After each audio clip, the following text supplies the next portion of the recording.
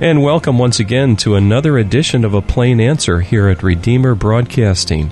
I'm Dan Elmendorf, and joining me in the studio today is the Reverend Mark Diedrich, pastor of the PCA Church in Kingston, New York. Good to be with you, Dan. And also Dr. Hans Vogt, associate professor at Ulster County Community College. Pleasure to be here. Well, gentlemen, it's great to have you here in the studio with us today. We have an interesting question that's come up, and it's dealing with the very essence of life, and that is very simply this: is abortion wrong? And as soon as we mention that, certainly some people will get nervous, possibly, that are maybe just passing by, tuning today.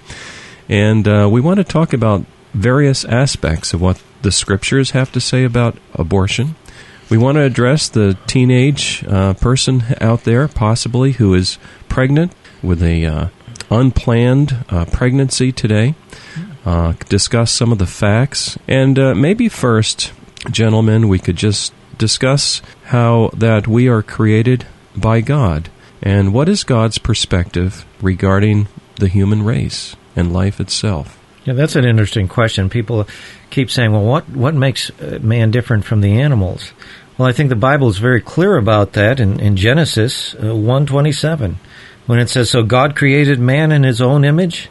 In the image of God he created him. Male and female he created them."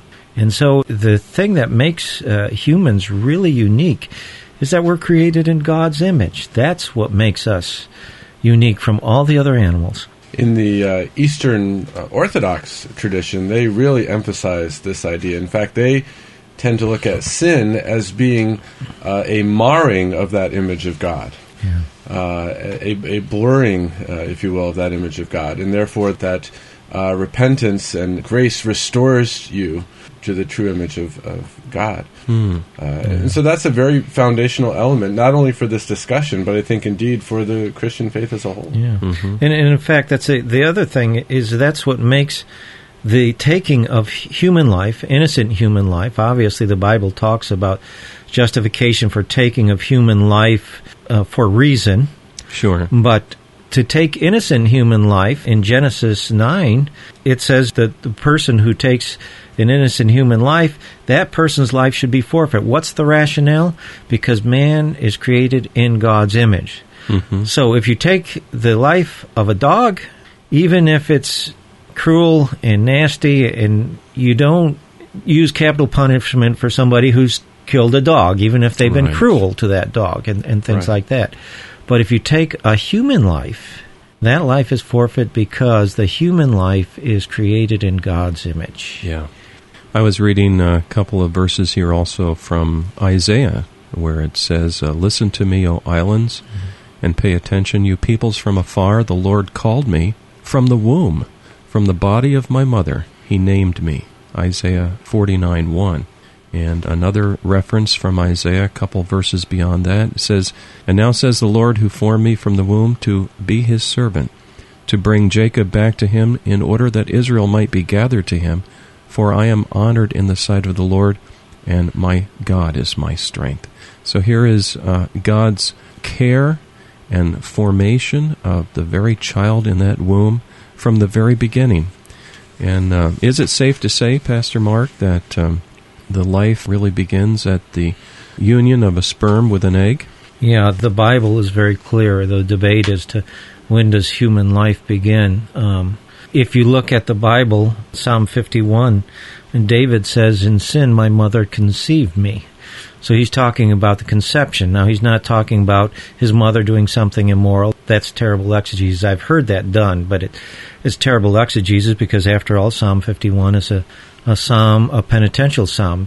David is owning up to his own guilt. He's not making excuses for it. If he were to say that his mother conceived him immorally, he's trying to shift the blame there. But David's not. What David is saying is that from his very conception, he was a sinner. Now, the question is, if he has moral culpability, is he a person? Only persons have moral culpability. And if he wasn't a person, if he was an unviable tissue mass, he couldn't say he was a sinner. But if he's a person, then he is a sinner. I'm glad you brought up that line of thinking, because as I quickly did a little research for this edition of A Plain Answer myself. I came across a website where one gentleman was arguing that abortion is just fine from a biblical perspective. And so we could talk even more about that later. Well, I see we have about one more minute before we need to take a break here. When you look at this from a scientific perspective, too, the more we study and understand the development of the fetus within the womb, the more we realize, in fact, people who look now at pictures, ultrasound pictures, have no doubt in their minds that what they're seeing is a human. At day 22, the heart begins to beat with the child's own blood, which is often a different blood type than the mother's. By the 5th week, the eyes and legs and hands begin to develop. By the 6th week, brain waves are detectable. By week 8, every organ is in place, and the fingerprints are beginning to form. By week 11, the baby can grasp objects placed in their hand. And by week 17, babies are having REM sleep, that is dreaming. So it's very clear that what we have in the womb is a human being. Well, that's excellent. And what we'll do is we'll continue this thought as we come back, particularly this idea of modern technology and seeing the pictures and what we can see now in the womb, etc. Stay with us now. We'll be right back. You're listening to A Plain Answer here at Redeemer Broadcasting. A little child she could not afford. This beating heart could not be ignored. A heart that was beating inside, so near to her own. She made a choice to place this life in the arms of a husband and wife who had been praying that God would provide a child for their home.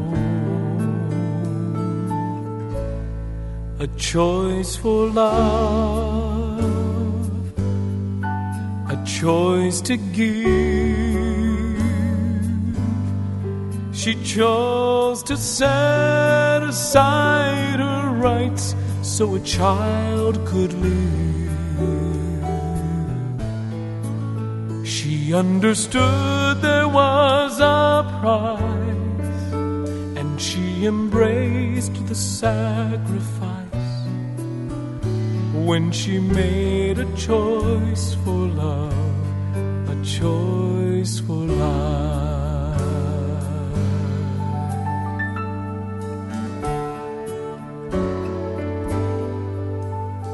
They made a choice to risk her life so her babies might be born alive. The odds that all 7 would live were never that great. God would reward their faith and resolve. They trusted Him each problem to solve. They knew that the author of life would not make a mistake. A choice for love, a choice to give. They chose to set aside their rights so a child could live.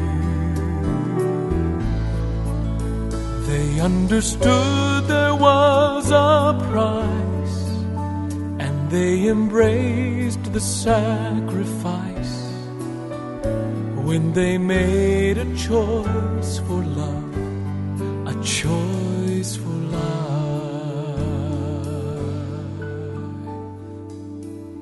We'll be right back with our program in just a minute. Now, a reminder that your gifts to this ministry enable us to bring you thoughtful, Christ-centered programming 24 hours a day. Would you prayerfully consider helping us with a tax-deductible gift this month? Redeemer Broadcasting is a 501c3 not-for-profit broadcast ministry. We're entirely listener-supported and have no advertisements. If you would like to help support us this month, and perhaps in the future, our mailing address is Redeemer Broadcasting, Post Office Box 1520, Olive Bridge, New York, 12461. Once again, Redeemer Broadcasting, Post Office Box 1520, Olive Bridge, New York, 12461. Stay with us now for the second half of our program. He made a choice in Gethsemane to give his life for you and me. When he prayed, Father, thy will, not my own, his life fulfilled its highest worth.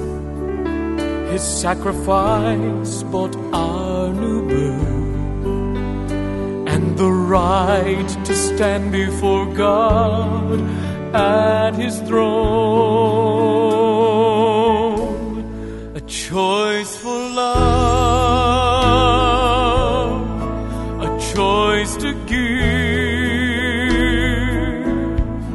He chose to set aside His rights so that we might live. He understood what it would cost and gave his life upon the cross. When he made a choice for love, a choice for life, he understood what it would cost and gave his life upon the cross. When he made a choice for love, yes, he made the choice for love. When he made a choice for love, a choice for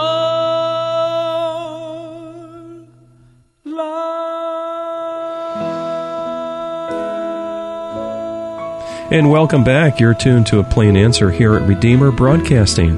I'm Dan Elmendorf, and joining me in the studio today is the Reverend Mark Diedrich, pastor of the PCA Church in Kingston, New York, and Dr. Hans Vogt, associate professor, Ulster County Community College. Today we're talking about life, and we're addressing the whole question of abortion. And gentlemen, before we broke, we were discussing a little bit about modern technology and pictures and how that we can actually see so much more of what's in the womb today than we could, let's say, 40, 50 years ago. You know who walked by the studio today, and I didn't mention it before, and that's Jeremiah Diedrich, Pastor Diedrich's son. So, Jeremiah, it's nice to have you right here in the studio with us. And Jeremiah, during the break, you mentioned how that there's great hope for people in life, including ladies that are going through a decision, possibly facing an abortion. And I want to take a break even right now. And Pastor Mark, I think you have some telephone numbers there that you could share if someone right now needs help and needs a counselor. Right. If you're in a crisis pregnancy, in this area especially, there's a New Paltz Center that can help you. And that number is 845-255-8242. And if you're in the Kingston-Saugerties area, there's a number there, and there's a center there that can help you, and that's 845-246-5445. Now, if you're out of this area, if you're listening to this by streaming, just check around. I'm sure there's probably a crisis pregnancy center that is near you, and they'd love to help you in this situation. Yeah.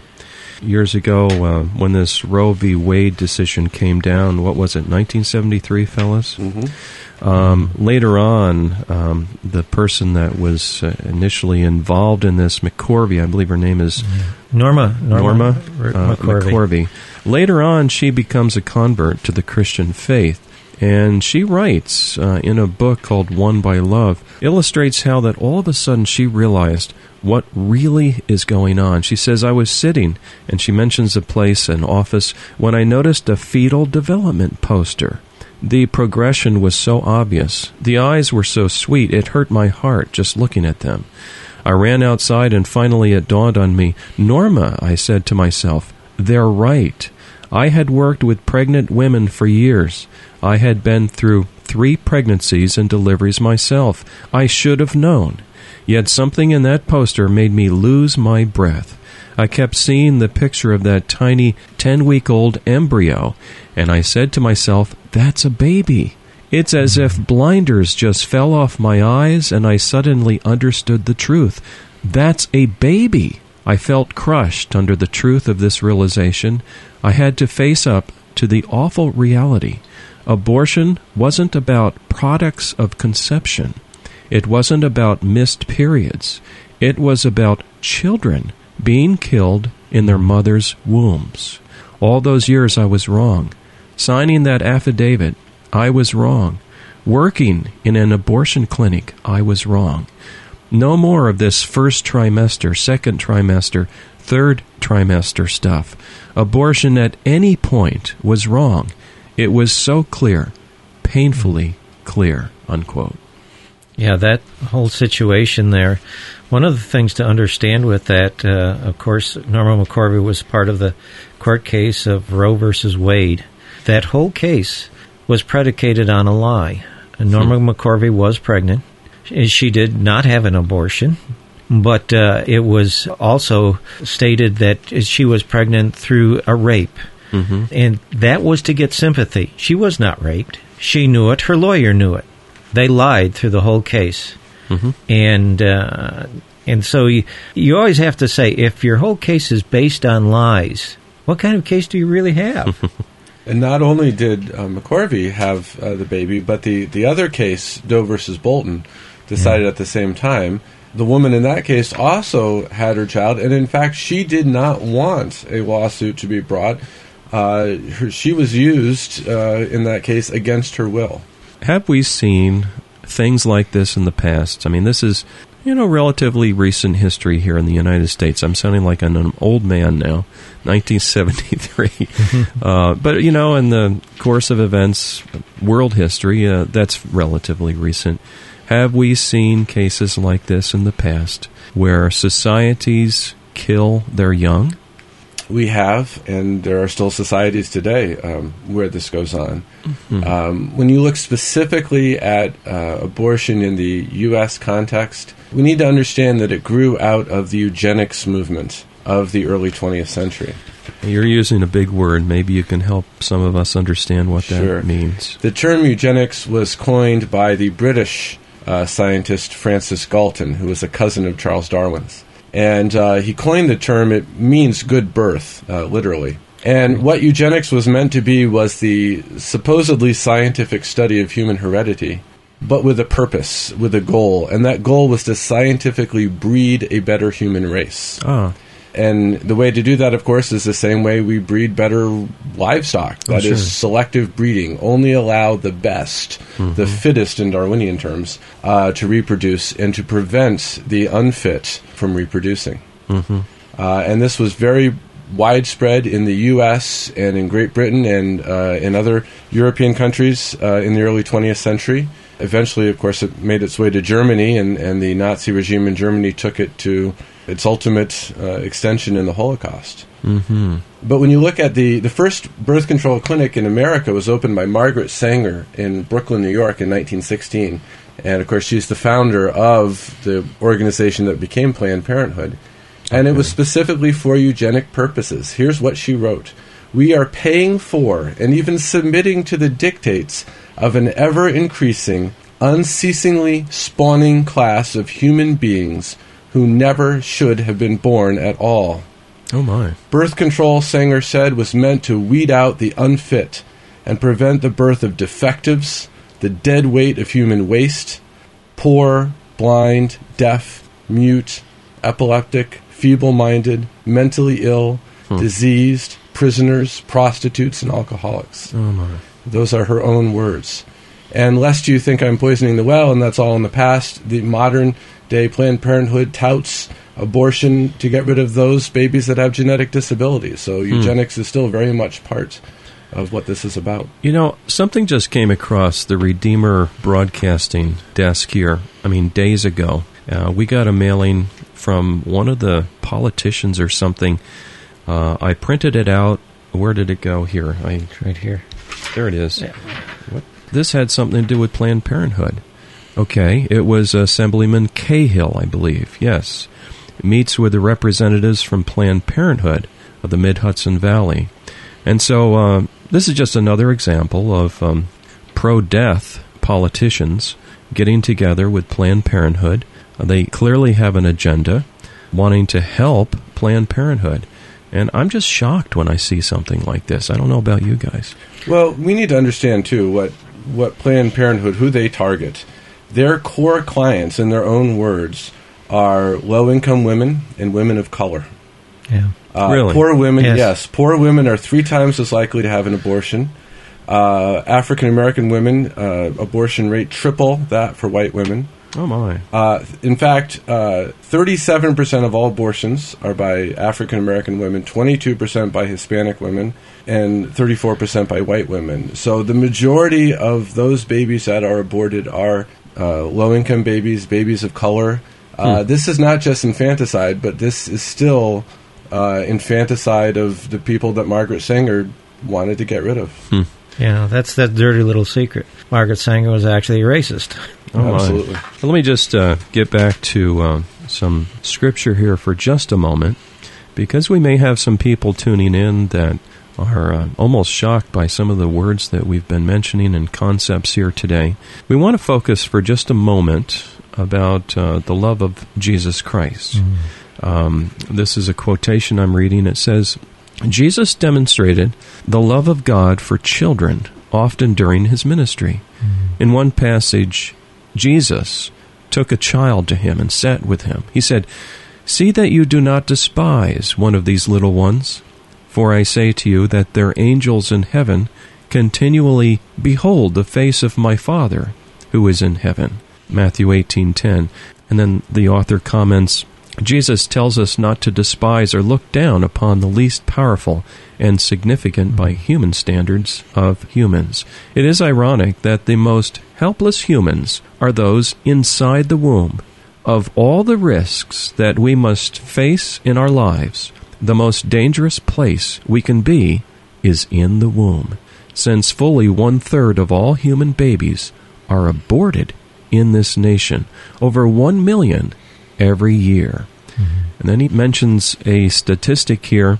He says greater than 98% of all abortions are done for non-medical reasons, and I believe another website said that was at 93%. So whatever the number, it's an exceedingly high number of abortions being done for non-medical reasons. Yeah, we have a lot of abortions taking place. It mentions 1 million a year. That's a probably pretty good statistic since Roe v. Wade. It's 1 million a year. I know there have been years when it's been almost 1.5 million, and there have been years when it's been lowered. I think the latest I heard was that it was on the upswing again. It had been low for some time, but it's on the upswing. It's just sad to see that. And I think the statistics at this juncture is, in America, we have had something like 50 million abortions. Now, if we stand and look, we look down our nose at the Nazis in Germany for their slaughter of 10 million innocents, but 50 million. That's 1/6 approximately of our population of the United States. That's a shameful. It is a shameful statistic. It is, and so we just publicly ask God's forgiveness. To put that number in maybe a little more perspective, every year more unborn children die from abortion than the number of Americans who died in the Revolutionary War, the Civil War, World War I, World War II, Korea, Vietnam, combined. And that's every year? Every year. That's every year. Yeah. That's a remarkable statistic. Gentlemen, believe it or not, it's already time for wrap-up thoughts for this edition of A Plain Answer. Today we're talking about abortion and what the Bible has to say about life. We also want to remind you that we are not casting stones in this broadcast. We're just covering material as it comes to us. fact, that one email that came to us was unsolicited from a politician. We shared that with you. And gentlemen, some wrap-up thoughts and particularly some hope for those that are embroiled in a situation and they just need help. What can we say to that person today? First off, I would say again, if you're in a crisis pregnancy, go seek the help of the Crisis Pregnancy Center. I think I should give those numbers again, don't you, Dan? Yeah, please. Yeah, for New Paltz, 845-255-8242.